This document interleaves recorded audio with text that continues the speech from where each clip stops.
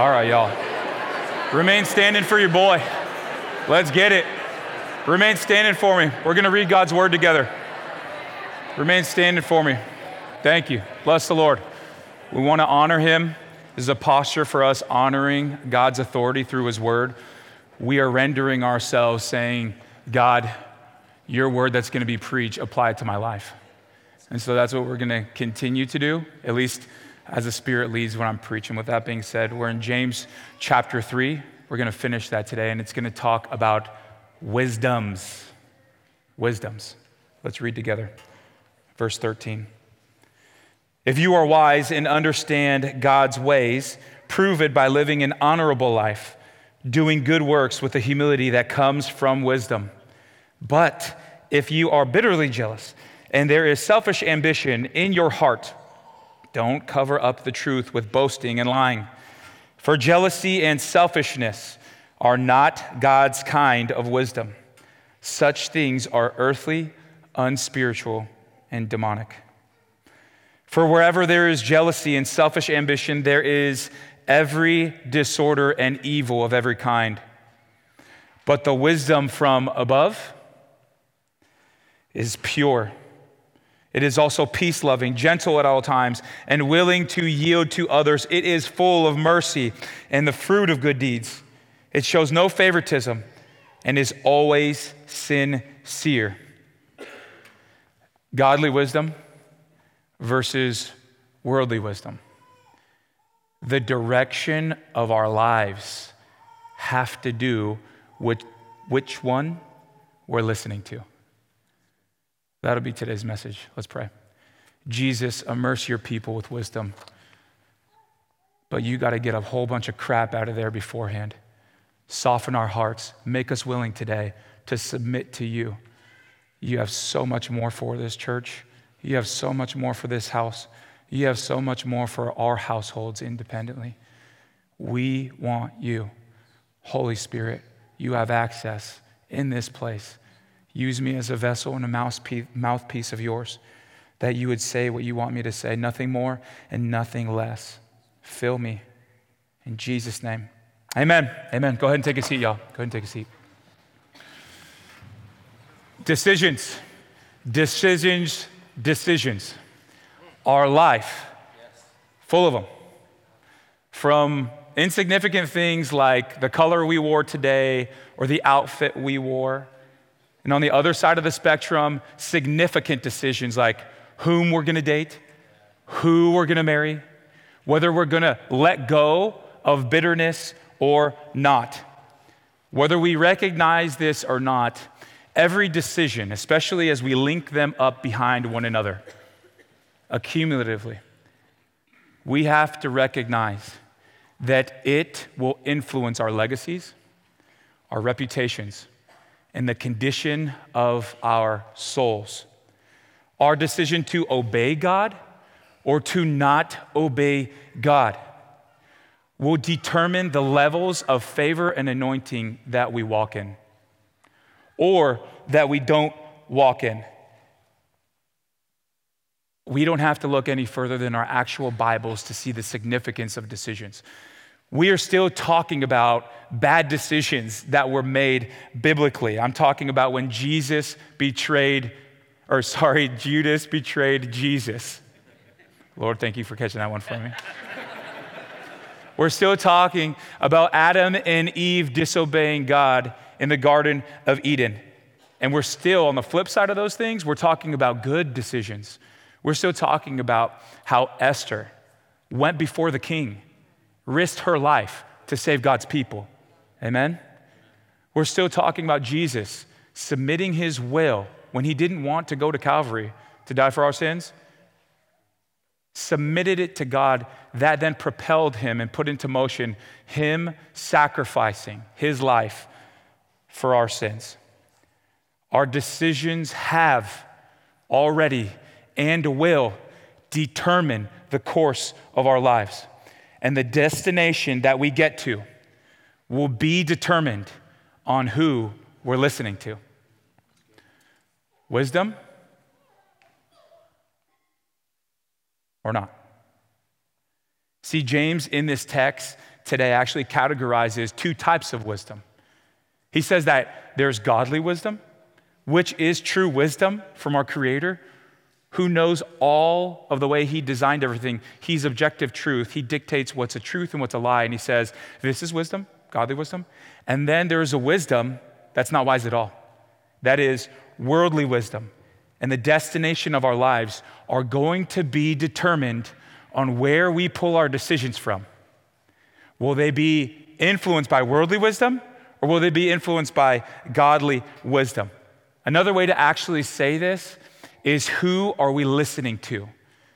You see, James, the writer of this book, was heavily influenced by the book of Proverbs because of his Jewish traditions. And in it, Solomon, the writer of Proverbs, he actually describes godly wisdom as a person, specifically a woman. Look with me, Proverbs 3. Blessed are those who find wisdom, those who gain understanding, for she is more profitable than silver, yields more better returns than gold. She is more precious than rubies. Nothing you desire can compare with her. Long life is in her right hand. In her left hand are riches and honor. Her ways are pleasant ways, and all her paths are peace. She is a tree of life to those who take hold of her. Those who hold her fast will be blessed. Befriending Lady Wisdom, consulting her on a decision, will bring blessing and benefit to our lives. On the flip side, befriending the mistress of wisdom, which is worldly wisdom, asking consultants of her on decision making, that will inhibit the blessing that we experience and the favor that we walk in. The reality is that we tend to make decisions without considering whether it's godly wisdom or whether it's worldly wisdom. So we're going to get into this text today. James is going to describe to us the blessing and benefit of godly wisdom. And by God's grace, he's going to stir our hearts to consider what decisions we are making. And then he's going to teach us about worldly wisdom. And by God's grace, we'll have a distaste for those things. And he will bring a greater awareness that every decision we make is sourced out of those two things.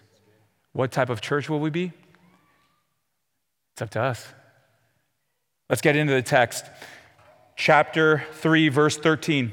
If you are wise and understand God's ways, prove it by living an honorable life, doing good works with the humility that comes from wisdom. Look at the words in this text, wise and understand. They're a part of how we process things to get to a decision. Proverbs 2, Solomon actually says this in verse 6, for the Lord gives wisdom. From his mouth come knowledge and understanding. Wisdom, knowledge, understanding. In the decision-making process, we use all three of those things. Knowledge is the accumulation of information. It's us gathering information.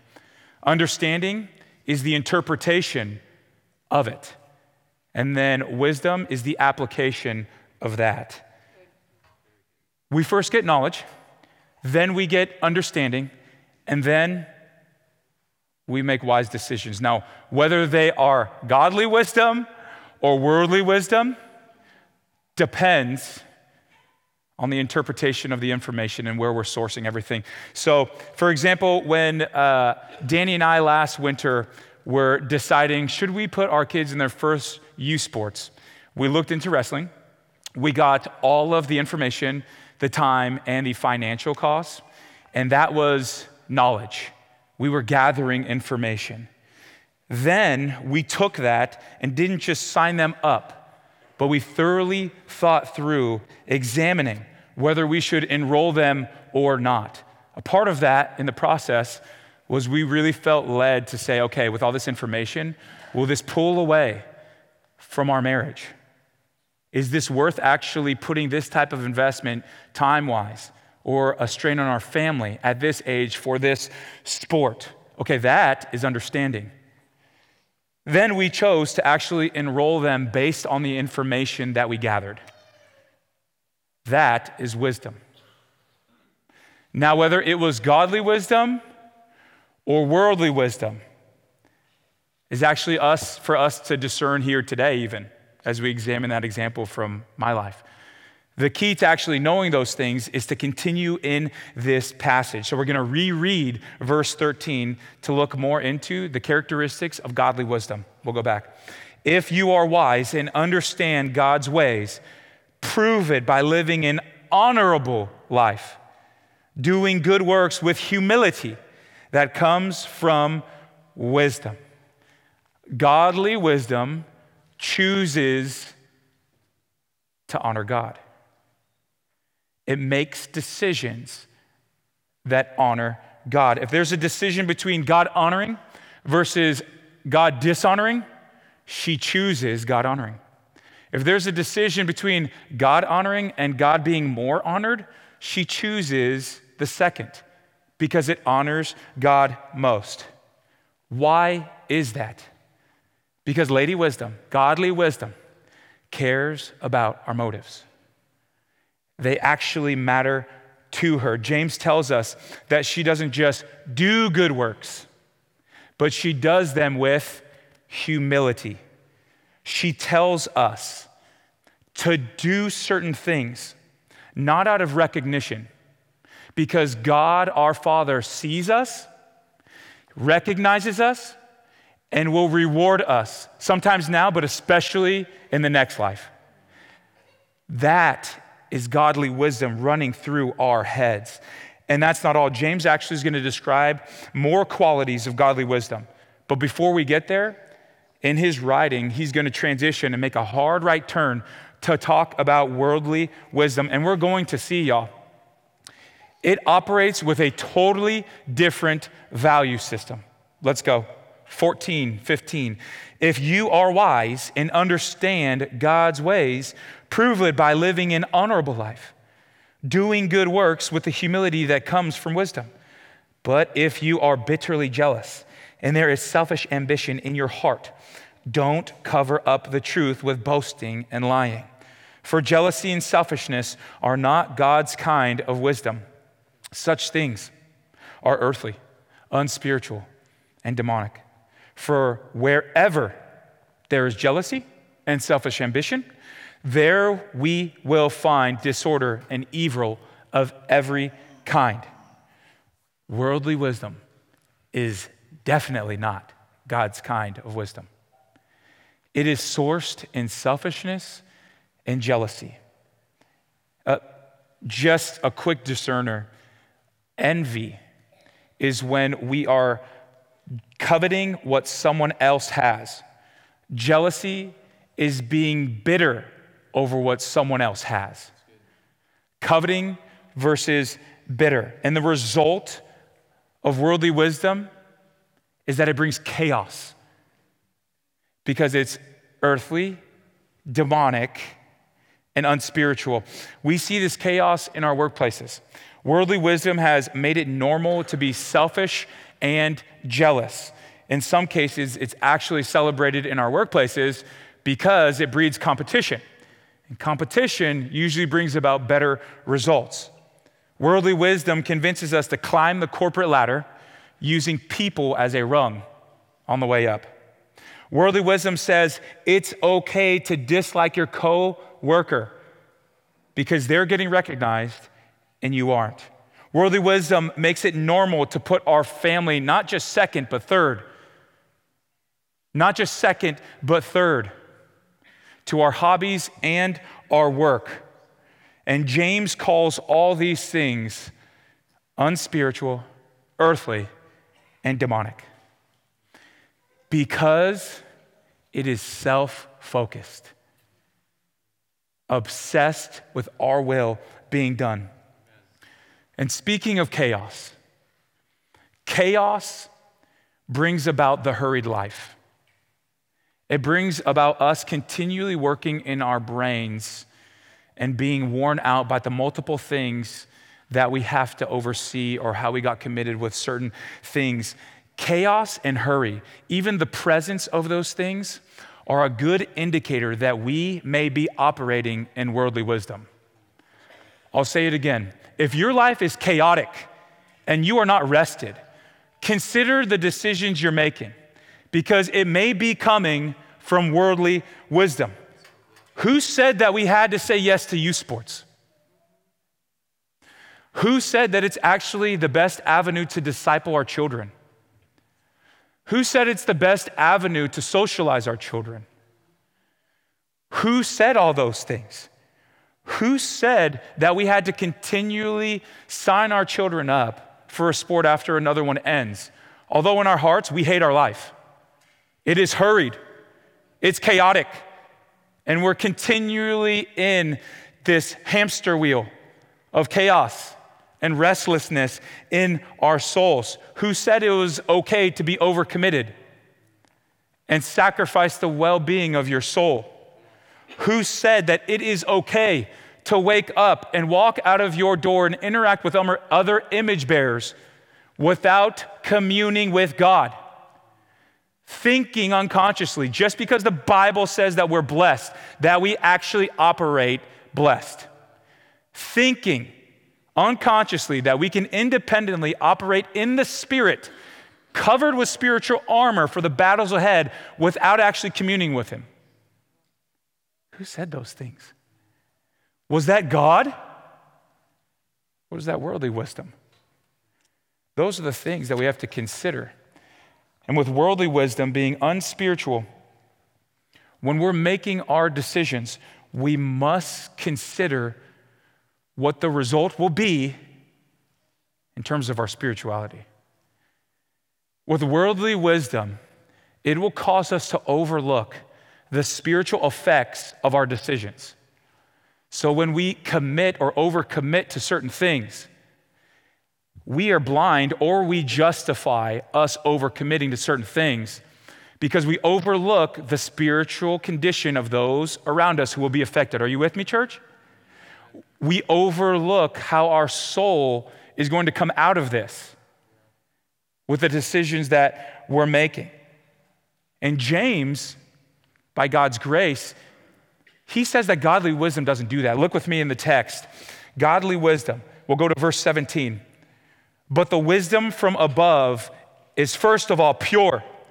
It's also peace-loving, gentle at all times, and willing to yield to others. It is full of mercy and the fruit of good deeds. It shows no favoritism and is always sincere. We will come across times in a day, times in a season where we're presented with the option to entertain toxic thoughts of comparison, to look at pornography, to entertain impure thoughts, to take second glances, to please ourselves, to go too far in ways that inflame our youthful passions. And worldly wisdom will whisper to us. She's going to end up saying, it doesn't hurt anyone. Just do it. Or your spouse, he's not giving up the goods. Just do it. You deserve it. While godly wisdom, she's going to whisper in our thoughts, consider the effects of our actions. She's going to whisper, the decisions that you make reflect your heart, and you're headed towards a path of destruction. She is going to bring this amazingly beautiful biblical fear of God to us, to where we don't make decisions because we don't actually want to pay the cost down the road of it being disobedience to God's best. And it's not just sexual purity either.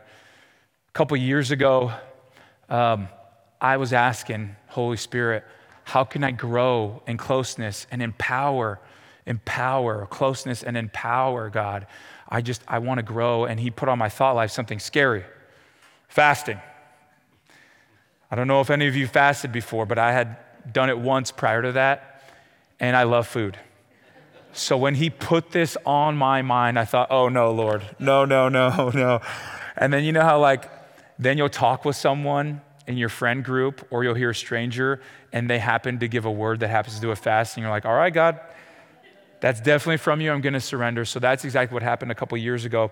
Well, I intermittent fasted for 40 days, and it was supposed to end on Easter. I knew that. It got to Easter, and God had totally changed me, filled me with more power, more desire for him, more zeal and passion to be in his presence. That was the result. He answered that fasting. But after Easter, I continued to do so because I liked what I was seeing in the mirror. Judge me if you want. Something different happens to your body when you eat less food, I'm just saying.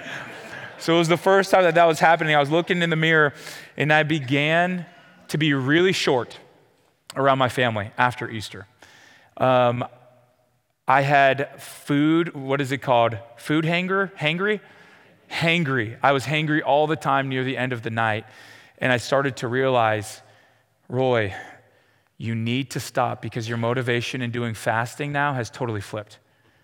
I was supposed to end, but I was carrying it on because of vanity. I had mixed motives now after I continued past the date that the Holy Spirit had put on my thoughts. Godly wisdom was telling me to stop because I had impure, mixed motives. And he was telling me the blessing of the fast is complete. If you're going to continue on in this, you're striving. But then that worldly wisdom was speaking to me. And she was saying, hold on. You feel way better than before you started these 40 days. You look better. Your confidence is up because you look better. Just continue. You can manage all of those later times in night where you end up flipping out on the kids because they won't go to bed because you're hangry. You can handle that. Just continue in it. It was just this subtle, selfish voice that told me to continue, that justified what I was doing. That was rationalizing what I was doing. And it's not just that. As we get into the text and we read, we're going to be making decisions that don't just have to do with purity, but actually has to do with peace.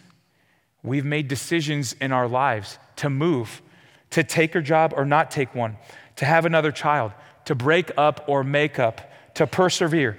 And it was all based on reasonable things. We went with the most reasonable thing. The door was swung open. But if we were honest, there was something unsettling in our deepest, deepest desires. We didn't have what the Bible calls a peace that transcends all understanding. And we went ahead and still made the decision based off of it was reasonable. Looking back, the decision we ended up making where we lacked peace ended up resulting in misery. And we can look back and say that was God's way of directing us with his wisdom. Church, don't go against our peace. I'll say it again, a simple phrase. Don't go against your peace. Many of us made decisions based off of money or career advancements, and then we found out later we either got fired or we hated our jobs. Praise God for his mercy, church. His blessing will be on our repentance when we turn from those decisions, where we made them despite us not having his peace. But wouldn't it be more wise to be a church that would discern those things prior to making a decision like that and then go with our peace? There is something beautiful about avoiding unnecessary spiritual battles because we went with God's wisdom. And that's not all. We're going to end up seeing that there's more decisions for us to consider. Look back with me. we're going to finish up this list that James gives us that has to do with godly wisdom. Verse 17, but the wisdom from above is first of all pure. It is also peace-loving, gentle at all times, and willing to yield to others. It is full of mercy and fruit of good deeds. It shows no favoritism and is always sincere. When making decisions, church, Lady Wisdom will make us ask a few questions. How can I deliver this with gentleness? Do I have to have my way on this matter? Can I overlook this sin? How do I not lose who I am in Christ with this decision? And then she's going to make us think specific thoughts. You can overlook that sin. It's to your and God's glory. She's going to end up whispering, don't do it because it will be interpreted by others, although it's not your motivation, by others as favoritism. Church, God cares about each and every one of our decisions. He cares about what well of wisdom that we're drinking from. He cares about which lady of wisdom we're listening to. And when we don't know what decision to make, church, all we have to do is ask. But ask with confidence. Look with me. We're jumping back to James 1, verse 5. If you need wisdom, ask our generous God, and he will give it to you. He will not rebuke you for asking. Hallelujah. But when you ask him, be sure that your faith is in God alone. Do not waver, for a person with divided loyalty is unsettled as a wave of the sea that is blown and tossed by the wind. Such people should not expect to receive anything from the Lord.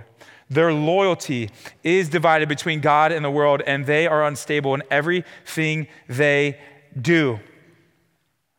God wants us to ask of him more than we want to.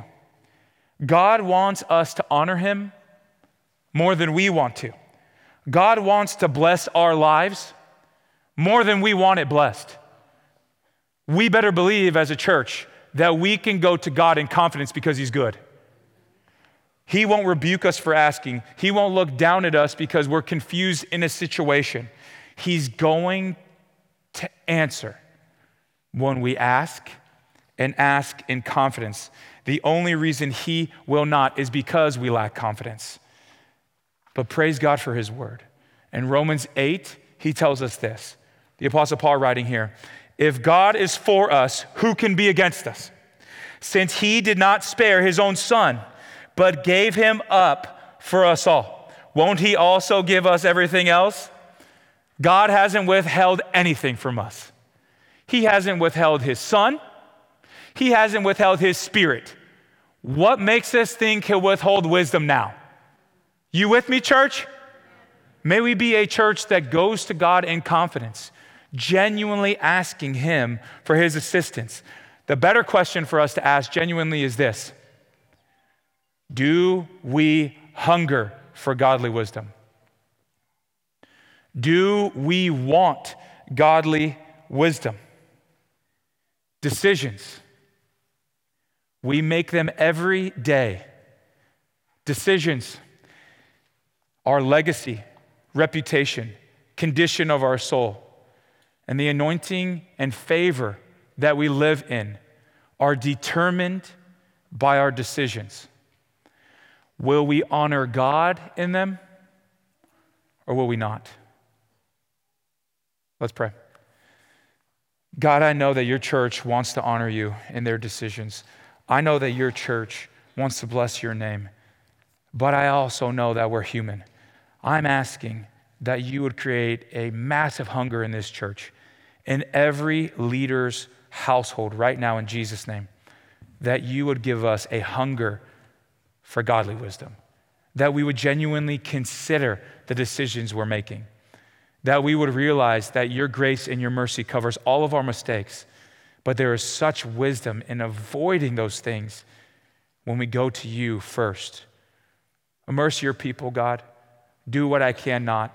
and motivate us to consider you and the cost in every decision we make. In Jesus' name, amen.